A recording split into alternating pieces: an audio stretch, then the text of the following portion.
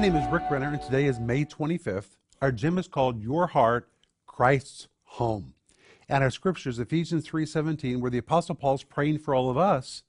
And he says that Christ may dwell in your hearts by faith. That word dwell is so important. It's the word kat oikeo. Oikeo is from the word oikos, which is the Greek word for a house. But the first part of the word is kata, which means down. And when you compound the two words together, it means to settle down into a house or to take up permanent residency.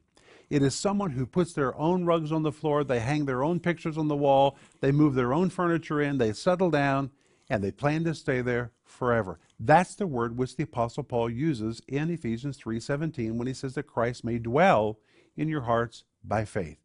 God's intention is that Christ settle down inside your heart, that Christ take up residency, that Christ lives his life inside you, and that Christ feels at home in your heart. Does he feel at home in your heart today? That's what I want you to think about.